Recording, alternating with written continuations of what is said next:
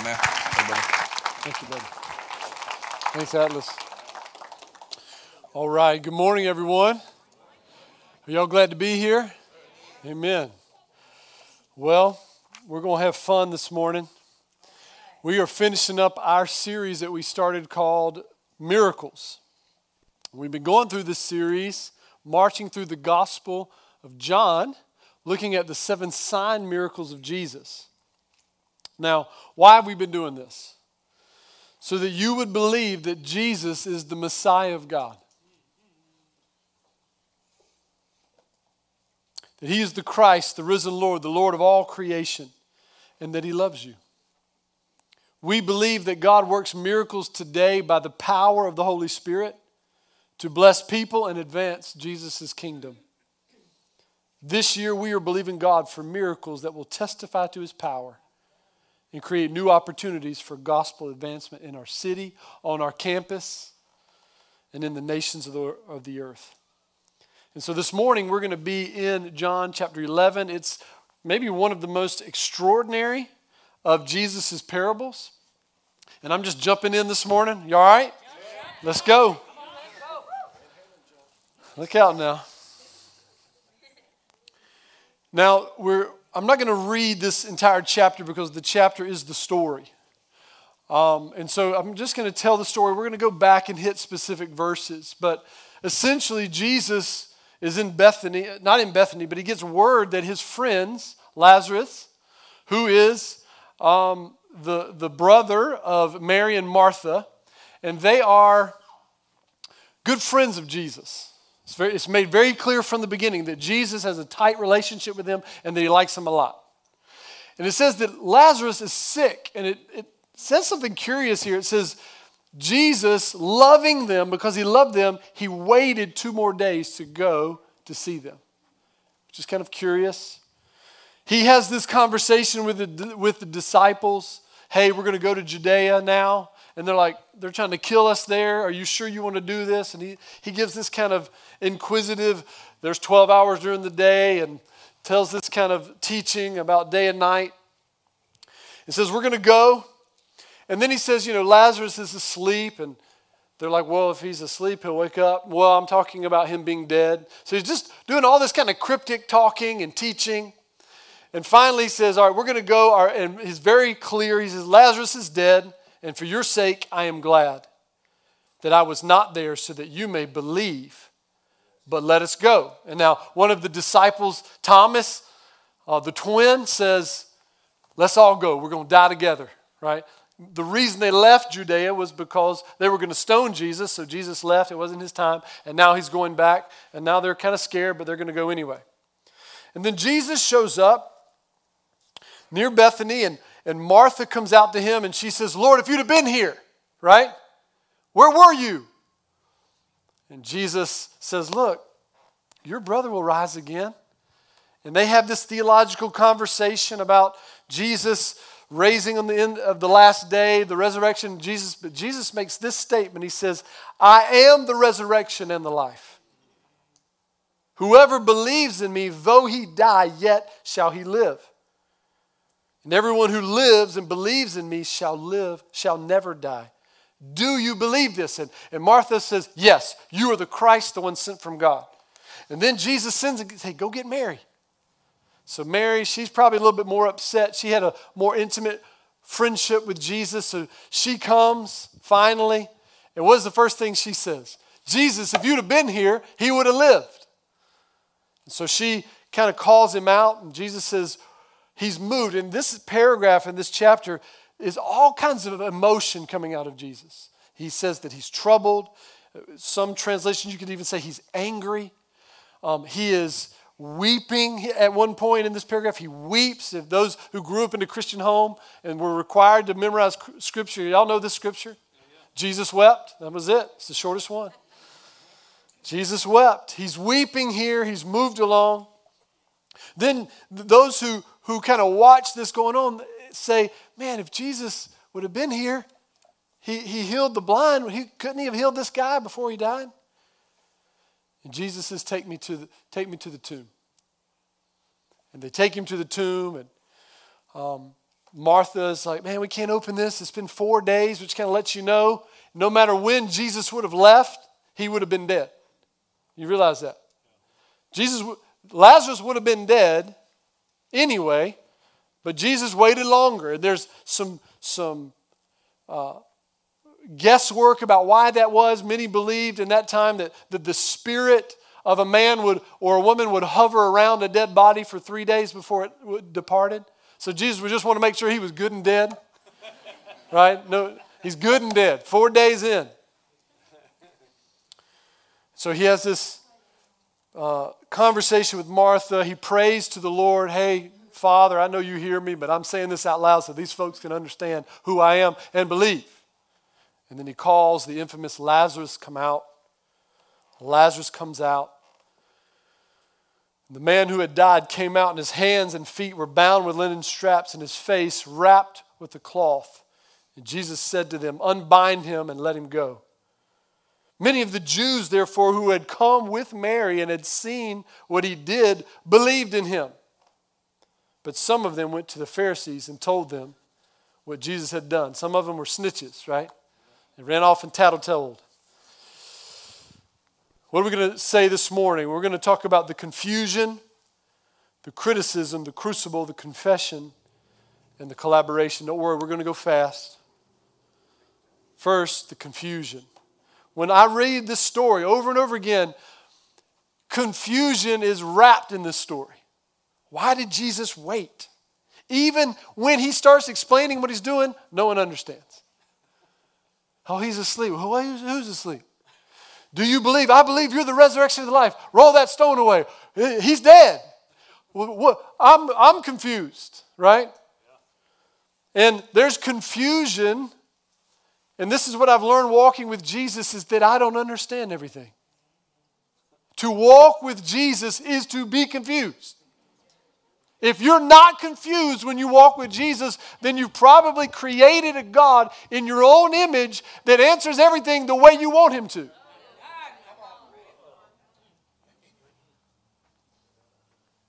He's confused. They're confused. I'm confused when I'm reading this. What are you talking about?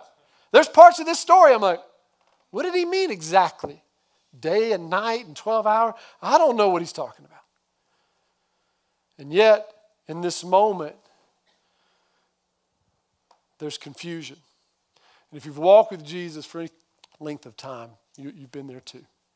And I was going to let Michelle, my wife, I'll give her a hand. She's going to come up and share about a time she was confused. Thanks. You're welcome. Oh, I forgot one thing in case I need it. Yeah, so Blake asked me to share on an experience that I had, we had early on in our marriage. So back in 2009, I was pregnant with our second child, and I ended up miscarrying at 10 weeks. So at the time, our oldest was about 14 months. Everybody, people that have miscarried, it's very individual experiences. Mine was pretty awful. I was taken by ambulance to the hospital, rushed to surgery where they were able to stabilize me, and then I got 2 blood transfusions. Essentially, they saved my life. So right after that, a few days later, we took our son to the doctor. We knew something was up with his eye. Anyway, they let us know that he was going to need eye surgery. I was like, it just felt like another blow. Then a couple days later, it was after an ECU football game. Blake and Isaac were in our vehicle, and they were rear-ended by a drunk driver after the game. And it totaled our car. It was like a 4-car pileup. And it was just one of those times where, I'm sure some of you have experienced this, where it's like one thing after another, and you're like, God, I am hanging on by a thread here. Can I get some relief in here? And so anyway, that ensued months of anxiety for me. This was before I feel like mental health was a little more known in the church and stuff. I was suffering panic attacks, which I didn't know were panic attacks at the time. I wish I'd known. That would have helped me a lot. But anyway, I just couldn't breathe. I was breaking out in hives. It was awful. It lasted months to about a year. And so that really rocked my relationship with the Lord. It was one of those things where the Lord was the cornerstone of my life. He was still Lord, but then on the other hand, I had all these other feelings, but like was talking about, like I had a lot of confusion. I had a lot of broken trust. I have a lot of doubt, like, God, how could this happen? I don't understand. Like, we were in campus ministry at the time. I felt like, God, like, we're giving our lives to you. Like, how can this be happening? It was that age-old, like, why do bad things happen to good people thing, you know? And I was coming face to face with it, and I'd never had to before, you know, because things had gone pretty smoothly up to that point. So I had no theology for what suffering and hardship looked like in following Christ. So anyway, I ended up really struggling with those feelings, you know, anger, sadness, all of that, while also on the other hand knowing, okay, he's my Lord. What's he going to do through this? I don't know. So I felt like I needed an anchor verse, so I asked the Lord, and he gave me Romans 8:28. You know, he works all things together for good for those that love him and they're called according to his purpose. At the time, like, I couldn't see it. It didn't feel good. You know what I mean? Like, there's no good in this situation right now to me. But I just clung to that. Like, God, you're going to use this for good. I know you didn't cause this, but I need you in this. And so anyway, he reworked that foundation with me. There were things that, you know, those ungodly beliefs about his character and who he was and stuff like that, like, those weren't going to be beneficial for me to carry into my life and in my walk with him. So anyway, he really redid some things in that season. And even just going back to, if you have to, like, the miracle of salvation, you know, like, he snatched me from some really cruddy stuff, and I was on a really big path to destruction before I met him. And so sometimes you just have to go back to, what has God done for me, you know? Anyway, and then I'll just leave you with the song that really spoke to me during that time and ministered to me was, I don't know if y'all have heard of Brian and Katie Torwalt, but they had this album Here on Earth, and it was a song called Breathe You In. And it talks about the presence of God and how he's good. And so I would just proclaim, like, the goodness of God, and I would cry as I listened to the song. And then at the end of the song, it says, I'm trying to remember, like... When I don't understand. Yes, thank you. Up here I get like, in front of all you guys. There's this verse that says, when I don't understand, I will choose you. When I don't understand, I will choose to love you, Lord. And so I would just proclaim that over and over, because sometimes when you're in those dark places, you have to choose. You choose to love him. And he really brought me through that season of hardship.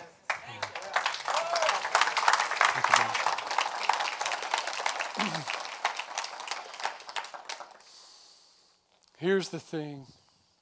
God sits enthroned above the circle of the earth. He sits outside of time. He sees the end from the beginning. He's going to do things in your life that you don't understand. I don't know why. He waited 2 days. I'm sure Mary and Martha didn't know. Didn't you love me? Because I loved you, I'm going to wait.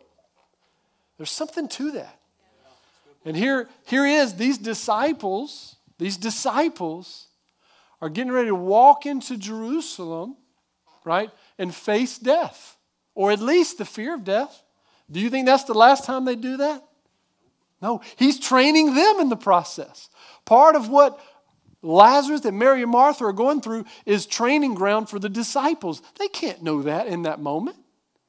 He's bringing them in. Do y'all remember in John chapter 6 when Jesus said this? He says, unless you eat my flesh and drink my blood, you have no part for me. And his disciples said, this is hard. Do you think there was an easier and better way to say that so that they would understand?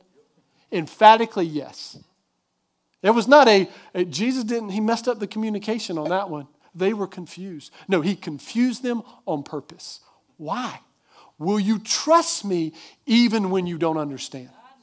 And here it is again. You don't understand why I have to die on the cross.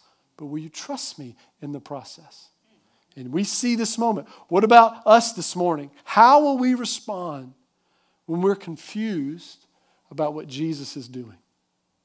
Will we follow him anyway?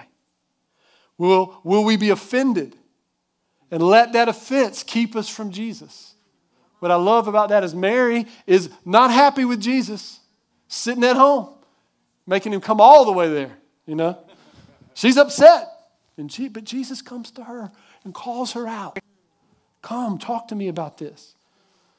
It's beautiful. Not only is there confusion here, but there's criticism. People are not going to understand. Jesus is stepping into an awkward situation. Martha said to Jesus, Lord, if you'd have been here. Mary said to Jesus, Lord, if you'd have been here. Jesus wept, so the Jews said, see how he loved him? Surely he could have healed him if he was only here.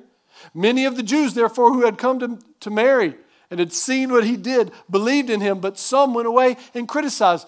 What is going on here? There is criticism that's going to happen when Jesus pushes forward his kingdom. Are you ready for it?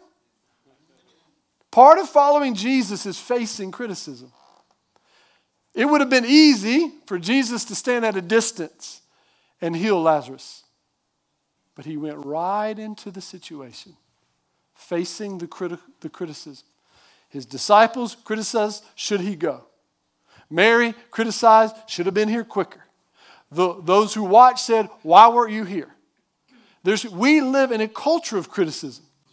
We have entire industries that exist, billion-dollar to criticize everything. I mean, I love sports. I love the NFL. Now I'm going to 6 months of depression, right, until the next game. But there's an entire industry. There's one day of games, essentially. Now, we pepper some other games around, but there's one day of games, and we get 6 days of criticism. Why did they throw that? Why did the coach do that? Why didn't he do that? Those referees are the worst.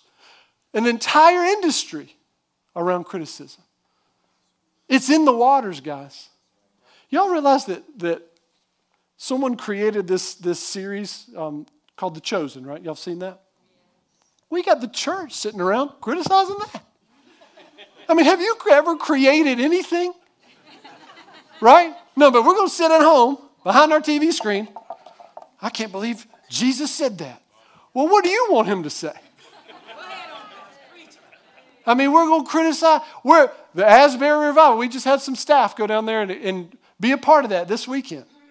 And they're coming back and they're saying, man, there's a sweet presence of Jesus. We're getting online. I don't think everything there was of the Lord. Jesus is showing up. College students are crying out to God, and we're going to criticize it. Why? Because it's in the culture. And before you know it, we're criticizing everything. And you think you're exempt. Be careful. Be careful. Jesus said, you'll sow what you reap.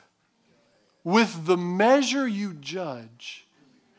I wonder if some of the anxiety and stress on us is simply reaping the criticism of others. Think about the weight of the criticism you feel. Maybe some of the seeds we planted out there, criticizing them, is now coming back on us. Let's be careful. I want to talk to our youth this morning.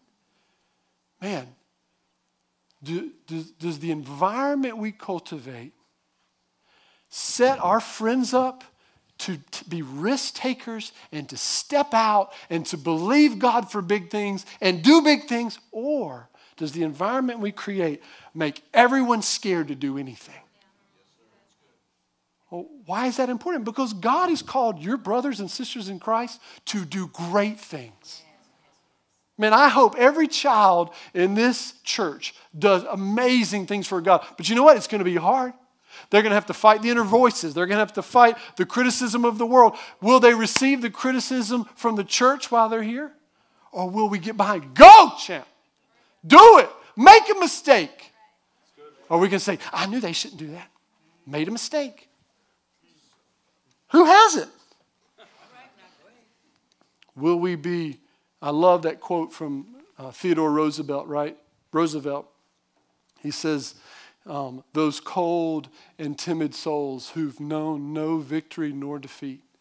They're not in the arena, but they're sitting in the crowd criticizing those who are. Here Jesus is.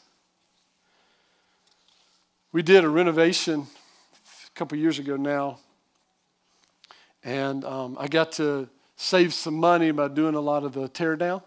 Anybody ever done any tear down? It's hard work, but it's not skilled work. Anybody can do it. I did it. Now, when I needed something built, I had to pay someone. But to tear it down, I can do that, baby. Well, I mean, I got insulation everywhere, sheetrock everywhere. Everything's destroyed. What's my point? Anybody can tear stuff down. But what can you build? And if we're not careful, we're going to tear down the very thing that God wants to build, right? Now, that some things need to be torn down. Jesus tears stuff down. Remember, he walked into the temple and cleared it out, tore all that down. So there are systems and things that need to be torn down, but we might be careful not to swing the pendulum and tear down everything when Jesus is saying, this needs to go down, but this needs to go up. We can tear down toxic masculinity, and we should. We need to be careful that we don't tear down biblical masculinity in the process. What it means to be a man. Now, yes, we need to tear down toxic masculinity. Yes, we need to tear down racial injustice. Tear it down. But not in the process destroying everything around us. Amen? Wise master builders. And Jesus is walking into a critical zone, taking the blunt of that criticism, tearing down bad thinking. I am the resurrection and the life. What are we going to build? I love this quote from Paul. We love to criticize, right? Here's Paul's quote. I will come to you soon, if the Lord wills, and I will find out not the talk of those arrogant people, but their power. For the kingdom of God does not consist in talk, but in power. Anybody can criticize. Show me your power. Show me what you're building. That's what Paul's saying. Deconstruction is not the work. Building is the work. What are you building? Do you live under the scrutiny or the fear of the scrutiny of others? It's a trap. It's an insatiable desire that will not be fulfilled. It's slavery in its own right. If Jesus was worried about what others think, he would never have showed up. Next, we see the crucible. The crucible. Verse 33, when Jesus saw her weeping and the Jews who had come with her also weeping, he was deeply moved in his spirit and greatly troubled, could be even angry. And they said, "Where?" And then he said, "Where have you laid them? Where have you laid him?" And they said to him, "Lord, come and see." And Jesus wept. So the Jews said, "See how he loved him." Down to verse 38. Then Jesus, deeply moved, came to the tomb. It was a cave, and a stone lay against it. Here's what's beautiful about Jesus. Jesus he's not this passionless force we manipulate. He is a person who steps into our world. Every gamut of emotion in this paragraph Jesus felt. What emotion are you feeling this morning? Is it confusion? My God, why have you forsaken me? Is it depression? Is it sadness? Jesus is weeping. Jesus feels where you are. He doesn't just know it, he's felt it. He knows what death feels like. He knows what loss feels like. He knows what betrayal feels like. He knows what offense. He knows what it's like when your best friends won't even say they know you. He's felt it.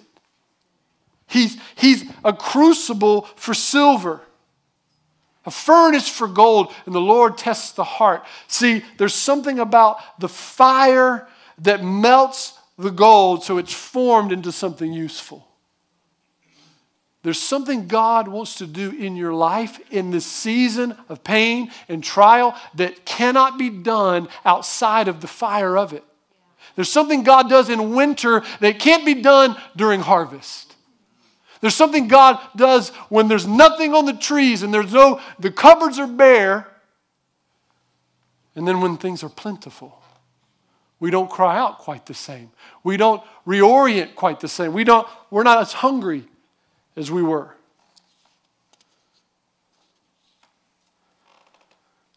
James says it this way, count it all joy, my brothers, when you meet trials of various kinds, for you know that the testing of your faith produces steadfastness, and let steadfastness have its full effect, so that you may be perfect, complete, and lacking in nothing. There's something God does when the heat turns up and trials are there that cannot be done otherwise. It produces something in you. It's the crucible. Jesus will get in the fire, Shadrach, Meshach, and Abednego, with you. He'll feel the flames for you. But you're going to go through it because it's doing something in you. Something Jesus did in this trial, even that Michelle talked about. Did something in our home. Did something in our marriage. Did something in our family. Gave us faith that wouldn't have happened otherwise.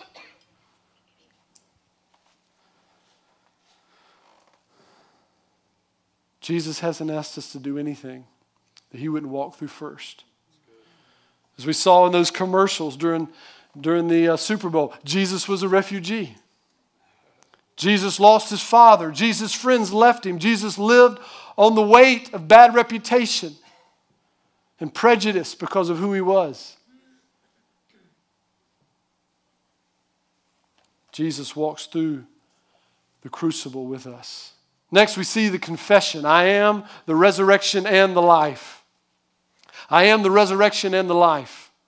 I just want to march through here for a couple verses in this chapter and listen to this. Lazarus has died, and for your sake I'm glad I was not there, so that you may believe. I am the resurrection and the life. Whoever believes in me, though he die, he shall live. Everyone who lives and believes in me shall never die. Do you believe this? She said to him, yes, Lord, I believe that you are the Christ, the Son of God, who is coming into the world. Verse 40, did I not tell you that if you believed, you would see the glory of God? I knew that you were always with me, Father. But I said this on account of the people standing around here, that they may believe that you sent me. Many of the Jews, therefore, who had come with Mary, who had been with him, did believe in him. Verse 48, if we let him go on like this, everyone will believe in him. Why is Jesus doing these things? So that you'll believe. Unbelief and sin are Siamese twins. If you stay in your unbelief, it's only a matter of time. You'll throw off your fetters and you'll dive into a new slavery. Jesus is doing these miracles so that you'll believe he is who he says he is. Jesus is raising the dead so that you'll believe he is the Son of God.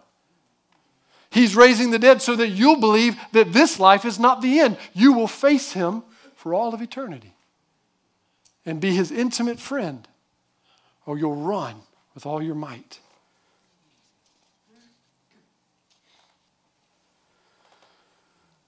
We can endure things we never thought we could and be better for them if we'll believe. There's a resilience that accompanies those who believe that Jesus will make all things right in the end, that he is justice. We can believe for bigger and more significant things than what we can see and think possible if we'll believe. See, the whole purpose of this moment for Jesus is to open these disciples and these people's eyes that he is the Christ and that this life is not it. Will you believe this morning? Finally, the collaboration. Jesus raises the dead. Look, I want you to look at three things Jesus says here.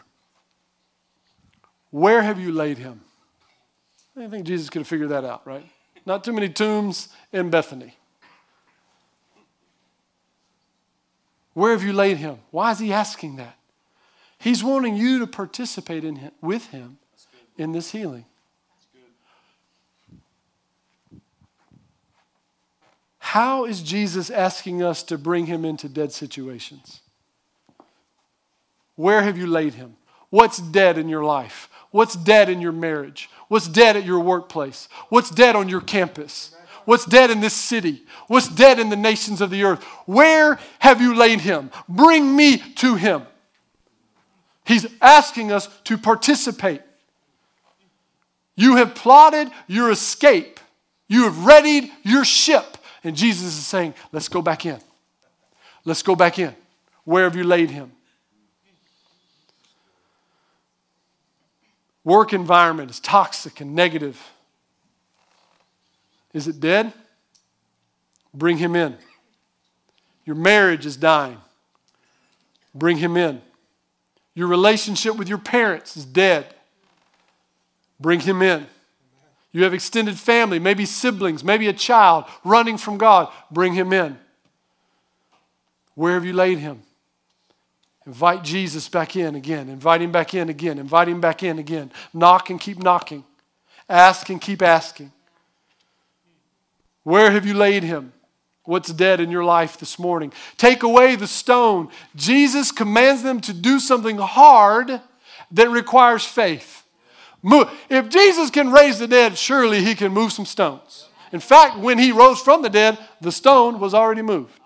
So we know he can move stones. Why is he asking them? Because Jesus will ask us to do hard things that you cannot do on your own that require faith. It takes a community. In fact, it takes one person cannot move the stone. We're getting ready to enter into raising money to upfit this building. I went and looked at my bank account. I don't have it. It's going to take about $1.5 to $2 million to upfit this building. Okay? But here's my faith in that. It's going to take all of us. And it's going to require us to believe. Michelle and I'm already talking. Jesus, we're going to have to do something personally. I can't ask everyone in this church to put their hand to the stone that my hands are not on. So I don't know. We're going to have to do something. Now, why? Why are we going to? Well, because we're investing for the next generation. And it's falling apart. There's two reasons you renovate. You look around your house like, we should do something in here. And then you walk around, if we don't do something, it ain't going to house us very long.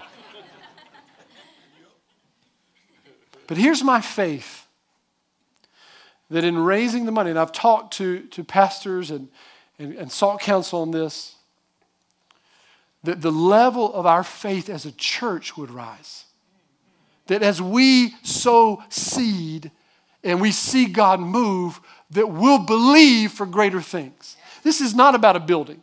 If it becomes about a building, then we need to shut the doors. It's about reaching a city for Jesus. But if we can't believe God to take a dilapidated building and upfit it for the glory of God, how is God going to use us to upfit a city for the glory of God? To go into systems that need to be changed by faith. It's not going to take your intellect. You think that's all we need? We need God to move. My faith is that as we believe together to do this small thing, this is a small thing, that then we would believe God to do bigger things. All of us participating. I guarantee you, every person that laid their hands on that stone and moved it over and then watched Lazarus come out thought, I was there. I participated.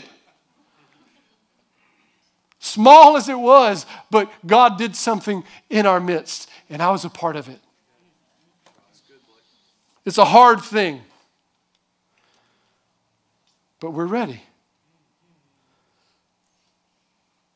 Unbind him and let him go. I love this. This is probably one of my favorite parts. Jesus raises his brother from the dead. He's like, he's bound up. I did a miracle, now you let him go. This is what's beautiful about Jesus, is that we get to participate in helping others walk in freedom. We get to participate in others walk in freedom. He enlists a community to care for Lazarus by unwrapping in him, now listen to this, unwrapping him, and by sheer understanding of what's going on, clothing him. They took off his old clothes. Brother was naked. Now we got to put some on. And so there's this vulnerability required for freedom. We can't keep all of our mess so that nobody knows and think we're going to walk in freedom. I'm going to tell you right now, you hide your stuff for long enough, that stuff will become your reality. How did I get here? You kept it quiet. It's got to come to the light. That's why we're so passionate about Victory Weekend and weekends like it, because we realize we came to Jesus and He revolutionized our heart. He brought us from death to life, but we're bound up. We're bound up. And we need others to help us escape and walk free. It requires that. We talked about it last week. The blind man had to be led to the water. And this alive man had to be taken his nasty dead garments off and putting new garments on. Unbind him. There's a process. I wish it was simple. I wish it was just you come down here, I slap a hand, you fall down, an altar person picks you up, and you leave, and you're never the same. And that's partly true. I've come to this altar and left different. And I've also had to walk years out my freedom in Jesus. It requires some counseling, some pastoral counseling, some deep prayer, some theological research, some crying out to God, turning the game off and the movie off and sitting and crying out to God. It took all of that. We want it now. Unbind him and bring him to me. Men, can I pick on y'all this morning?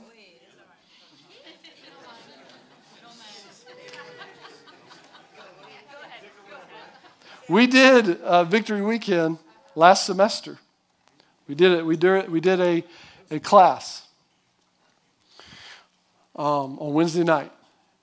13 women showed up. Praise God. They walked in victory and the fire lit in them and they're moving, baby. Now, I assume it was the time. So I'm changing the time. We're going to do a Sunday afternoons right after church. We'll feed you and everything. Now, why do I bring that up? It's not football season. It's over. That excuse is gone. No, it's not just about that. The point is, I know because I look in the mirror that the women are not the only ones bound up. I really know that because I know me. And that men, that we're going to have to be vulnerable and honest, or it'll get bad enough we'll have to. Now, your choice. Unbind him and let him go. I think Dr. Caroline Leaf, after I think she's a Christian neuroscientist. She basically said, "Thank you for the heart-shaped necklace. I'd rather you get therapy." Why? Because we, and I'm just talking to fathers here, are creating environments in our homes. You don't think your junk is affecting your family? Husbands, you don't think your junk is affecting your wife? Men who are single, for the glory of God, you don't think your stuff is affecting your work? Now, why? Why is this so important? Why are we so emphasize this in this church? Here's why. We can't help others get free if we're not walking in freedom. That doesn't mean I'm perfect. I'm still walking out my freedom. But because I'm walking, I can say, hey, look out. There's a step there. Keep moving. right? Oh, I tripped here. Don't trip here, right? We can't help others go where we have not gone.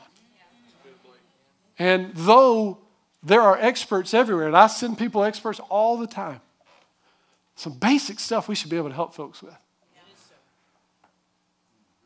Amen? I'm sorry I did that to you, men. But not really. Not really. Because this is what I'm excited about. When we walk in freedom, things change. Amen?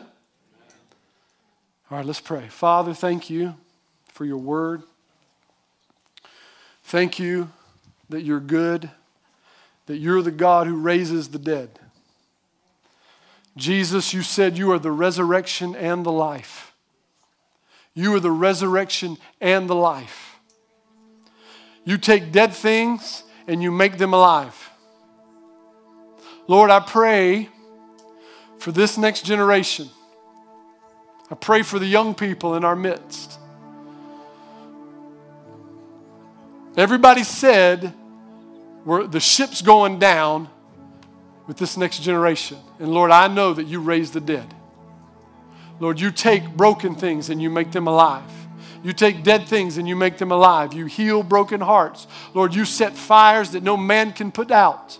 Lord, we pray for this next generation that they will burn for the glory of God. Lord, they will cry out to you. They will be so sick of their sin and the trifling that they will cry out for God to move in their neighborhoods, in their schools. Lord, we pray it in Jesus' name. Lord, I pray for marriages that are hurting, that you break them free. Lord, I pray for toxic work environments, Lord, that we would be as the church, the light of the world and the salt of the earth, God. Lord, I pray that we would be the resurrected community that you've called us to be. We are alive because you made us alive. Not perfect, bound up, and ready to be used. And Lord, I pray in the name of Jesus, you would help us walk in freedom like we've never walked before. Lord, I pray, young and old, every ethnicity in this room, every gender in this room, that we would walk in freedom in Christ. Lord, prepare your way this morning. We ask it in Jesus' name. Amen. Amen. Let's stand to our feet this morning as we close. Let's stand to our feet. Thank you for being with us. I know I was a little intense this morning. I don't apologize. God wants to do something in your life. Amen. He's not satisfied with where you are. He hasn't left you. You might be in the crucible this morning. He's with you in the fire. Amen. Let's believe God. Let's believe God for little things and big things. Amen? Amen. If you need prayer this morning, our altar workers will be up here. We'd love to pray with you. You guys have an amazing week, and we'll see you next week.